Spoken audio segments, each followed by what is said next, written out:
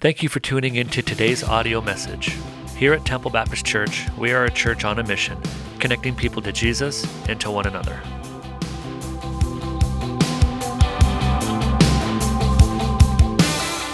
You may be seated. Well, good morning, everyone. Great to see you this morning. Thank you for being here. Thank you for sharing part of your weekend with us here at Temple. And I want to reiterate what Pastor Kevin said. If you are new among us, we send you a very warm welcome. So glad that you would be here on our second service. And of course, we want to give a shout out for those who are watching us online. From wherever you may be watching, we are glad to have you aboard. I can hardly believe it's December. Like, can you believe that? I feel like we should still be in the middle of summer. That's what I feel like. But 2019 will be upon us in just a matter of weeks, and it's just hard to believe another year has gone by that quick. I want to say thank you to Pastor Dave, Pastor James for filling in while I was away. And then last week, I'm still living on a high from last week with the youth service. I'm so thankful for the teens that took over, and I'm so grateful that there's a new generation coming behind us that is preparing to lead this church into the future. Are you glad about that? Yes. Well, today we're going to start a brand new series. We're calling it Hope. Hope for you. If there was ever a day and age where we need hope, it's December of 2018. Everyone needs hope. You can last a few weeks without food. You can last a few days without water. You can have no air for a couple minutes and survive, but you have no hope, and you die. And one of the things I've noticed is that people who are full of hope, they tend to be pretty happy people. If you were full of hope all your life and you never got what you hoped for, your life would be better than if you hoped for nothing. And there is a vibrancy in our life when there is hope. Now, the Bible says that we have an enemy. We refer to him as the devil. And the Bible says that the devil likes to come like a thief in the night to rob and to steal. I don't believe he's so interested in stealing our stuff, but he'd love to rob you of your joy. Because where there is joy, there is hope. Job in chapter 8, verse 13, a man who lost everything. He's had the highs, he's had the lows. He made this comment, Job 8:13, he says, the most hopeful people in all the earth are those who live close to God. And those who forget God have no hope. See, our hope cannot be who we put in at 24 Sussex Drive in Ottawa. Our hope has got to be put in the one who we put on the cross. Our hope just can't be in our money and our finances and our status and our reputation, because all that can be gone like that. And one of the things I'm discovering is that hope is not so much psychological, it is theological. You see, some people have come to the conclusion in this world that there is no hope. Life is hopeless. Some have concluded that. And in fact, that's probably why we read so many stories of people who die by suicide. They've lost hope for a better day. Now, some people believe, there's hope for others, but hope for me? Well, that's a different story. I know Jesus died on the cross to forgive us of our sins. He rose again. He's living in heaven. He's going to come back, and that's great for everybody else, but I don't think that's for me. In 1 Corinthians chapter 13, it says, but now abides faith, hope, and love. I think we know a lot, we talk a lot about faith and love, but I think we have maybe a little bit more of a limited understanding of what hope is. And what I'm discovering is that shame says there is no hope, because of past decisions of what I have done. Some have come to the conclusion, I don't know if there really is hope for me. I cannot list all the people in my lifetime who I have talked to who said, there's no hope for me, though. Donald, you don't understand. I have a real past. Donald, see, I have regrets. See, I've done things, Donald, that I should never have done. And the things that I should have done, I didn't do those things. And I understand, some of you here today, you're dealing with some of your lifetime regrets. So can there be hope, really, for me? Well, let me say it very clearly as I can say. There is hope for you. There is hope for you. The whole reason that Jesus came during this season, the reason we celebrate the birth of a Savior, because he came to offer us hope. Hope for you. Hope that your life could really be different. And real hope is based on God's word, not on my wishes. See, it's not based on what I sense, but what God has said. It's not based on my emotions. It is based on how God has spoken. It's not based on my imagination, but on God's obligation. See, hope can't be based on my feelings. It's based on God's word. I don't know if you've ever taken the time to count all the promises that are in God's word, but scholars have concluded there's nearly 7,000 promises given in God's word for God's people.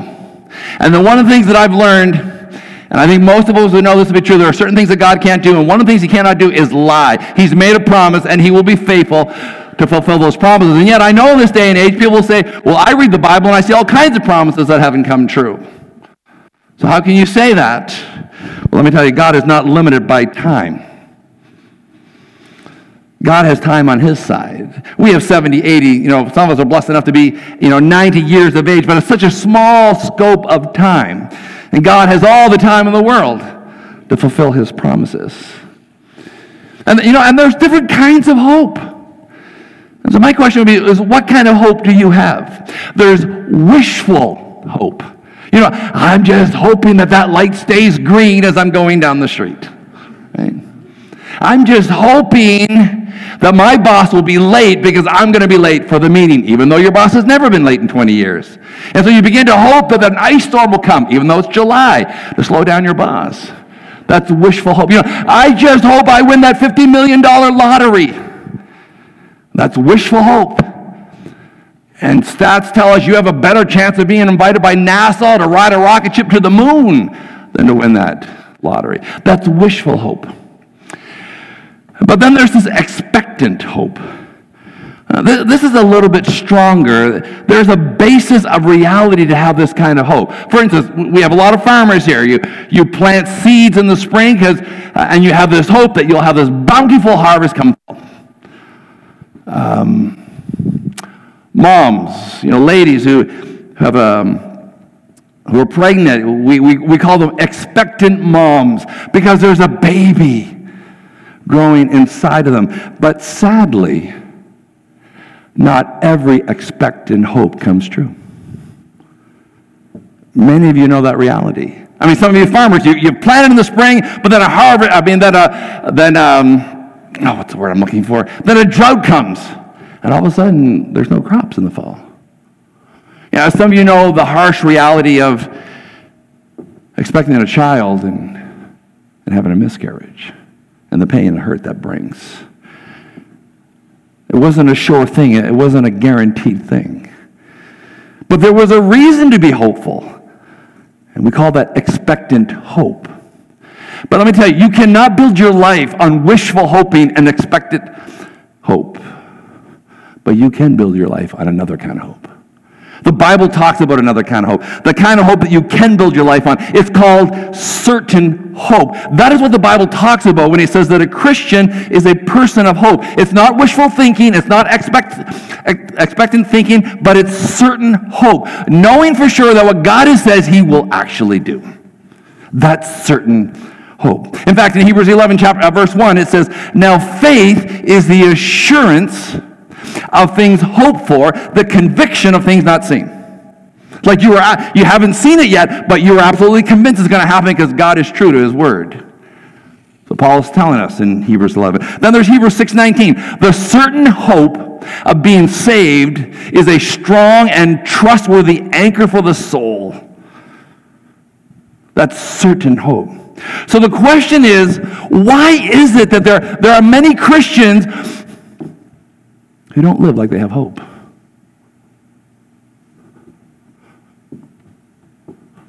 Ever think about that? Why is there Christians who live as though they have no hope? I've been giving some thought about that lately. Let me ask you a question. Believing in Jesus will change your life, true or false? Not a trick question. What? True, right? Believing in Jesus will change your life. We know that. Some of you really know that to be true. Some of you know that very recently. Like you had no hope, and you came and you started believing in Jesus, and all of things changed. But true or false? Believing in Jesus will not change your life. See, I think that's also true. Because some of us here, we look at our life and there really hasn't been any change. Practically speaking, there has been no change in our life. See, I really believe that Jesus is calling us more than just believing. He wants to be in relationship with us. And I really believe that we begin to lack a hope when our relationship with God and with Jesus is not vibrant, when it's not life-changing. And there's a great example in the Bible, which we're going to look at, of a man who believed God, but no life change. But he believed the stuff, but no change in his life. Successful, young, got everything going for him. Many of us know the story. We've read his story. It's found in two Gospels, the Gospel of Matthew chapter 19, and also the story is found in Mark 10. Some of us know the story as the rich young ruler. He's rich, and he's young, and he's got power. He has everything that you and I desire to have in life. He's got youth, he's got power, he's got influence, he's got possession, he's got money to boot, he's got celebrity status. He is living the American dream, or in our context, the Canadian dream. The dream that everyone has in every generation. And yet what I find interesting, here's a young man who has everything, but he goes looking for something. Something's still missing. There's a void. It seems as though maybe it's shaped like Jesus void. So take your Bibles if you have them this morning, and I hope you do, and turn to Mark chapter 10. We're going to look at that story this morning, not the Matthew passage, but Mark chapter 10. And we're going to pick up the story in verse 17. Matthew chapter 10, verse 17. If the Bible is fairly new to you, Mark is like one of the Gospels, kind of the first part of the New Testament. Matthew, Mark, Luke, and John. Mark chapter 10, verse 17. As Jesus started on his way, a man ran up to him and fell on his knees before him. "Good teacher," he asked, "what must I do to inherit eternal life?" Jesus, could you give me some tips? Give me some inside information. Give me the scoop. What is it that I need to do? I feel like he still wants to be in control, because he says, what is it that I have to do? It's like he puts the whole weight on his shoulders to gain eternal life. And by the way, I think that's exactly what religion does. Because religion says, if you just work a little harder, you can make your way to God. Dig a little bit deeper, and you can make it to God. Then you can have eternal life. Now, I would expect Jesus maybe to say, with that question, what must I do to inherit eternal life? Why wouldn't he just say, well, throw up a quick prayer, and you're good to go? Oh, that's what we say. That's not what Jesus said. You know, maybe when we read the story, we're expecting Jesus to say, well, believe in me and everything will be okay. That's kind of, I think, what I'm expecting Jesus to say. Let's look at it, see what he does say. Verse 18, Jesus says, "Why do you call me good?" Jesus answered, "No one's good except God alone. You know the commandments. Do not murder, do not commit adultery, do not steal, do not give false testimony, do not fraud, honor your father and your mother." And he goes, "Teacher, whoa, teacher, I've done all that stuff." I feel like when Jesus is making this list, he just blurts out, "Oh, yeah, I've done all that stuff. I've done that stuff. I've been doing that stuff since I've been a little boy." I've kept it all. And by the way, in this day and age, we think of the commandments, we often think, the 10 commandments. But actually, in this day and age, there's like 614 commandments that have collected together. And he said, I've kept them all since I've been a little boy. And Jesus is going to get ready to drop the hammer on him. It says here in 21, Jesus looked at him and loved him.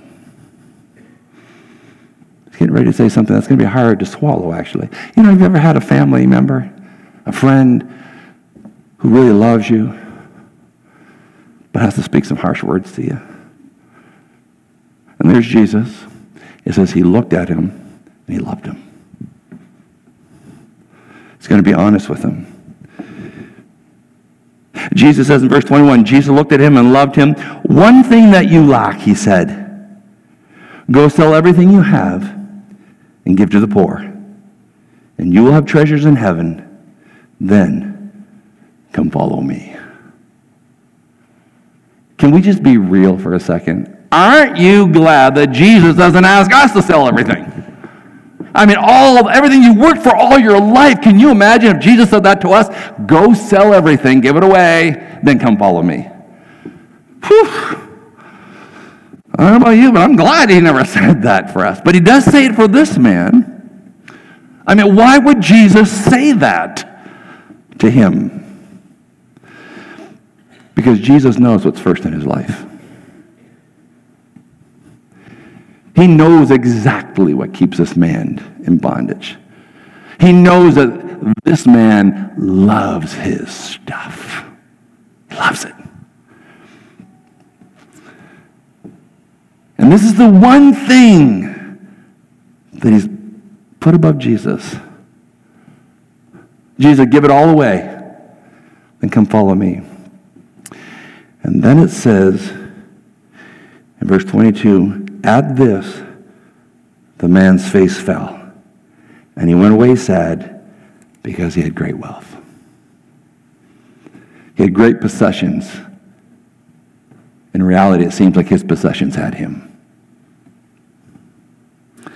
Now, earlier, Jesus was speaking, and he says, where your heart is, there will be your treasure. See, when you're reading through the New Testament, it seems as though Jesus isn't just calling people to believe in him. He's calling people to follow him. And yet this guy, we look at this guy, he's got everything going for him. He's got the world by the tail. He's got everything you and I would want. He's talented. He's successful. He's an influencer. We would say he's made it to the top rung of the ladder. And Jesus says, what you give your heart to, you need to give to me. Following Jesus is really different than just believing in Jesus. In fact, James chapter 2, we looked at this last month. Remember when James was speaking and said, it's great that you believe in God, but the demons also believe that and they tremble. See, believing is good, but following is better. Believing is good, but following is better. Believing is relatively easy, but following is a little harder. To be able to pursue a life that is greater than your own, to reject conformity to what everyone else is doing, but to follow Jesus. See, Jesus, he wants your heart. Like he wants your heart. And if you follow him, he will get your heart. See, sometimes, somewhere along the line, we have convinced ourselves that what God really wants is our behavior, that we will keep the rules. We'll do lots and lots of church activities, but pursuing Jesus is very different than just doing things. It's very different. See, God is not in a battle with you over your behavior. He's in a battle with you over your heart. And there was a group of people in Jesus' day, and they did it all. I mean, every time the church doors were open, guarantee those guys are going to walk through the door and their families. They knew all the verses. They prayed all the prayers. They knew all the songs. They knew the church lingo. They were extremely religious, but they had no relationship with God. We call them the Pharisees. And they crucified Jesus. They wanted Jesus dead, even though outwardly, if you looked outwardly, they probably were more like Jesus in their behavior. Probably believed most of the stuff that Jesus believed. And yet they had no relationship. In the world that we live in today, there's a lot of people who believe, but they have no relationship. As we enter this Christmas season, the vast majority of people will say, yeah, I believe that there was a person named Jesus who came and born in a manger. I believe that. And yet they have no relationship. I think that there's many people in churches who grew up in a church, was right there from the nursery and children's ministry and youth ministry and college and career, and they've memorized Bible verses and they met the giving challenge, but they don't have a relationship with Jesus. Can I share some sobering words with you from Jesus, by the way? It's in Matthew. You don't need to turn there, but I'll just read them for you. It's Matthew chapter 7. Jesus says, "Not everyone who says to me, 'Lord, Lord,' will enter the kingdom of heaven, but only he who does the will of my Father who is in heaven." Every time I read that verse, I do a little bit of self-examination. See, Jesus is really emphasizing here, it's not about just doing. There's a lot of people that are doing, trying to make their way. Digging, because I'm going to make my way to God. And then Jesus says there's coming the day that not everyone who's called my name will enter the kingdom of heaven. What it says, "Many will say to me on that day, 'Lord, Lord, did we not prophesy in your name, and in your name drive out demons and perform many miracles?' Like, Lord, we were very, very busy with activity. Like, didn't you see me? I was at every meeting at the church. I didn't miss a youth group meeting. I served." And Jesus says, "Then I'll tell them very plainly, I never knew you. I never knew you. Away from me." I never knew you. I was never in relationship with you. We didn't know each other.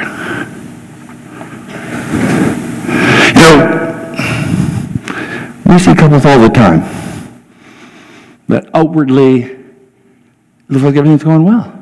Yeah, maybe you see them at church. Maybe you see them at some family functions. And then out of nowhere, an announcement is made that they're getting a divorce. But everything outwardly looks so good, though. You're shocked by it all. It looked good. It looked like you were in a good relationship. But we come to discover there was no relationship. And that happens with a lot of people, by the way. They look like they have everything together on the outside, but something inside is missing. I think of people who outwardly, we would have to say, I thought they had it all. What about Robin Williams? One of the funniest men around. Made people laugh. People loved him. Ended his life. No hope.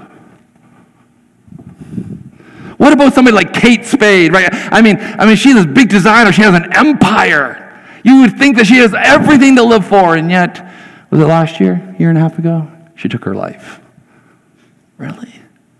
But outwardly, you would want to have everything she has. It looks so good. When I was growing up as a kid, I really liked this country singing, Mindy McCready. And then one day I heard on the radio that she took her life, and I was like, what? But she was just at the beginning of stardom. But somewhere along the line lost hope. You know, think of famous people like Marilyn Monroe. People flocked over her, took her life. What about Ernest Hemingway, one of the great writers, literature writers, took his life. No hope.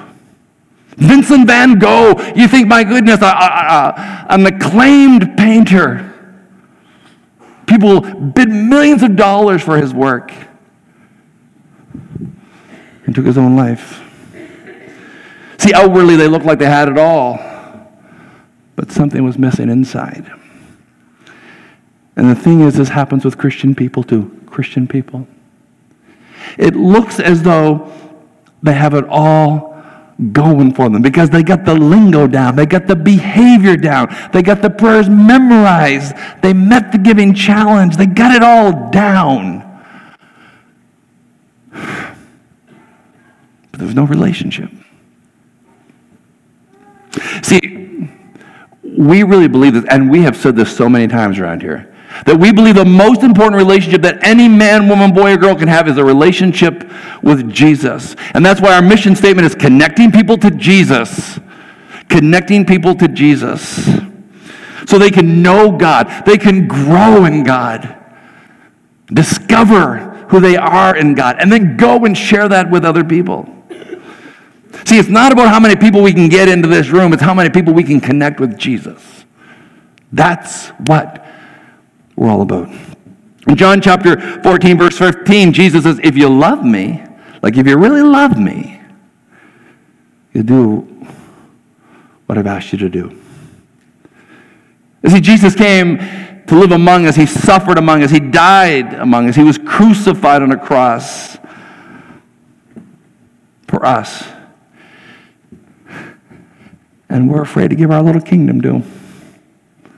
We got this little kingdom. And we're afraid to give it to him. There's a rich young ruler, had a little kingdom, afraid to give it to Jesus. He's rich, he's youthful, he's a ruler, and he wouldn't trade it in for something that was much more fulfilling. Completely afraid to give it to God. Listen, you give your heart to God, and your behavior will change. But if you focus on your behavior, you might get good at it, but you'll always look down at those who can't meet your standard. Listen, God does not want your behavior. He wants your heart. And how does that happen? I don't think it happens actually overnight. I do think it's part of a process. I know I'm not the same person I was 10 years ago. And I thank the Lord that I am not the same person. I'm not even the same person I was 2 years ago. I'm thankful that that Christ is changing me. Like he's changing me. And let me tell you, he's given us his Spirit, his Word, his church, so that they know him. Greater is he that is in us than he that is in the world. Right? I mean, his word is there for us to get to know him, to pursue him. And I know some people say, but I don't understand the word. There's lots of times I read this, I don't understand it either, but I keep reading. I keep at it because I want to know him. I want to pursue him. And then he's given us his church. And I don't mean like a Sunday morning gathering like this. I mean when we do life together, when we're in community and relationship. That's why I'm such a big believer of small groups. Get in a group where you can do life together with people. And I know some of you would say, well, I've tried. It didn't work for me. Try another one. Try until you find a group where you can connect and grow with one another. Because relationships make a difference. If I was to ask you, what are the top 10 sermons that changed your life? I bet you couldn't even come up with one or two. But I've asked you, list the 10 people that have the most impact on your life. You could come up with them. Relationship makes a difference. That's why it's part of our mission statement, connecting people to Jesus and connecting to one another. Doing life together. And let me say, when you make the decision to no longer be a fan of Jesus, but you're going to be a follower of Jesus, let me just say, you're going to mess up. It's going to happen. And that's okay because Jesus is after your heart, not your behavior. But when you mess up, if you're anything like me, you know what happens? We feel like we got to clean our act up again before we come back.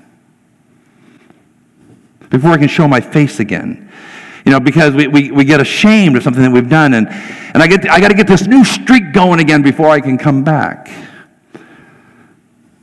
See, it's not about our behavior, it is about what he has done for us. And you will begin to notice changes in your life when you give him your heart. In Matthew chapter 7, verse 7 and 8, it says, ask, and it will be given to you. Seek, and you will find. Knock, and the door will be open to you. For everyone who asks receives, and he who seeks finds, and to him who knocks, the door will be open. My prayer is that as a church, that the gospel would become so real to us that it would make a difference in us. That we completely understand it's not about what we've done, but it's about what Christ has done. In just a few minutes, we're going to celebrate communion together. There's that opportunity to just go, breathe in and go, breathe. I'm so glad it's not on me. I'm glad the weight of my eternal life doesn't rest on my shoulders to dig deeper and to work harder. No, because it's done. It's been done for you. One of my worries, fears, that we would have people that would come here maybe a week after we may be coming here years.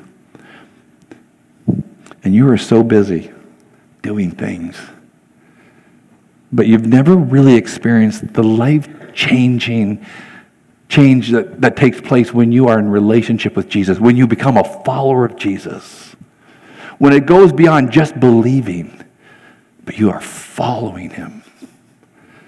And so this morning, I want you to do some soul searching, as per se. Am I in a relationship with Jesus? Am I in a vibrant, life-changing relationship, or have I just been busy doing things and don't know him? What a tragedy it would be, wouldn't it, to meet God face to face and say to one of us, I didn't know you. We didn't know each other. Let's pray. Thanks for tuning in this morning. If God has used this ministry to bless you in any way, I encourage you to join us live Sunday mornings at 10:30. For address, directions, and any more information, you can check us out online at templebaptist.com. God bless and have a great week. Shine like the sun.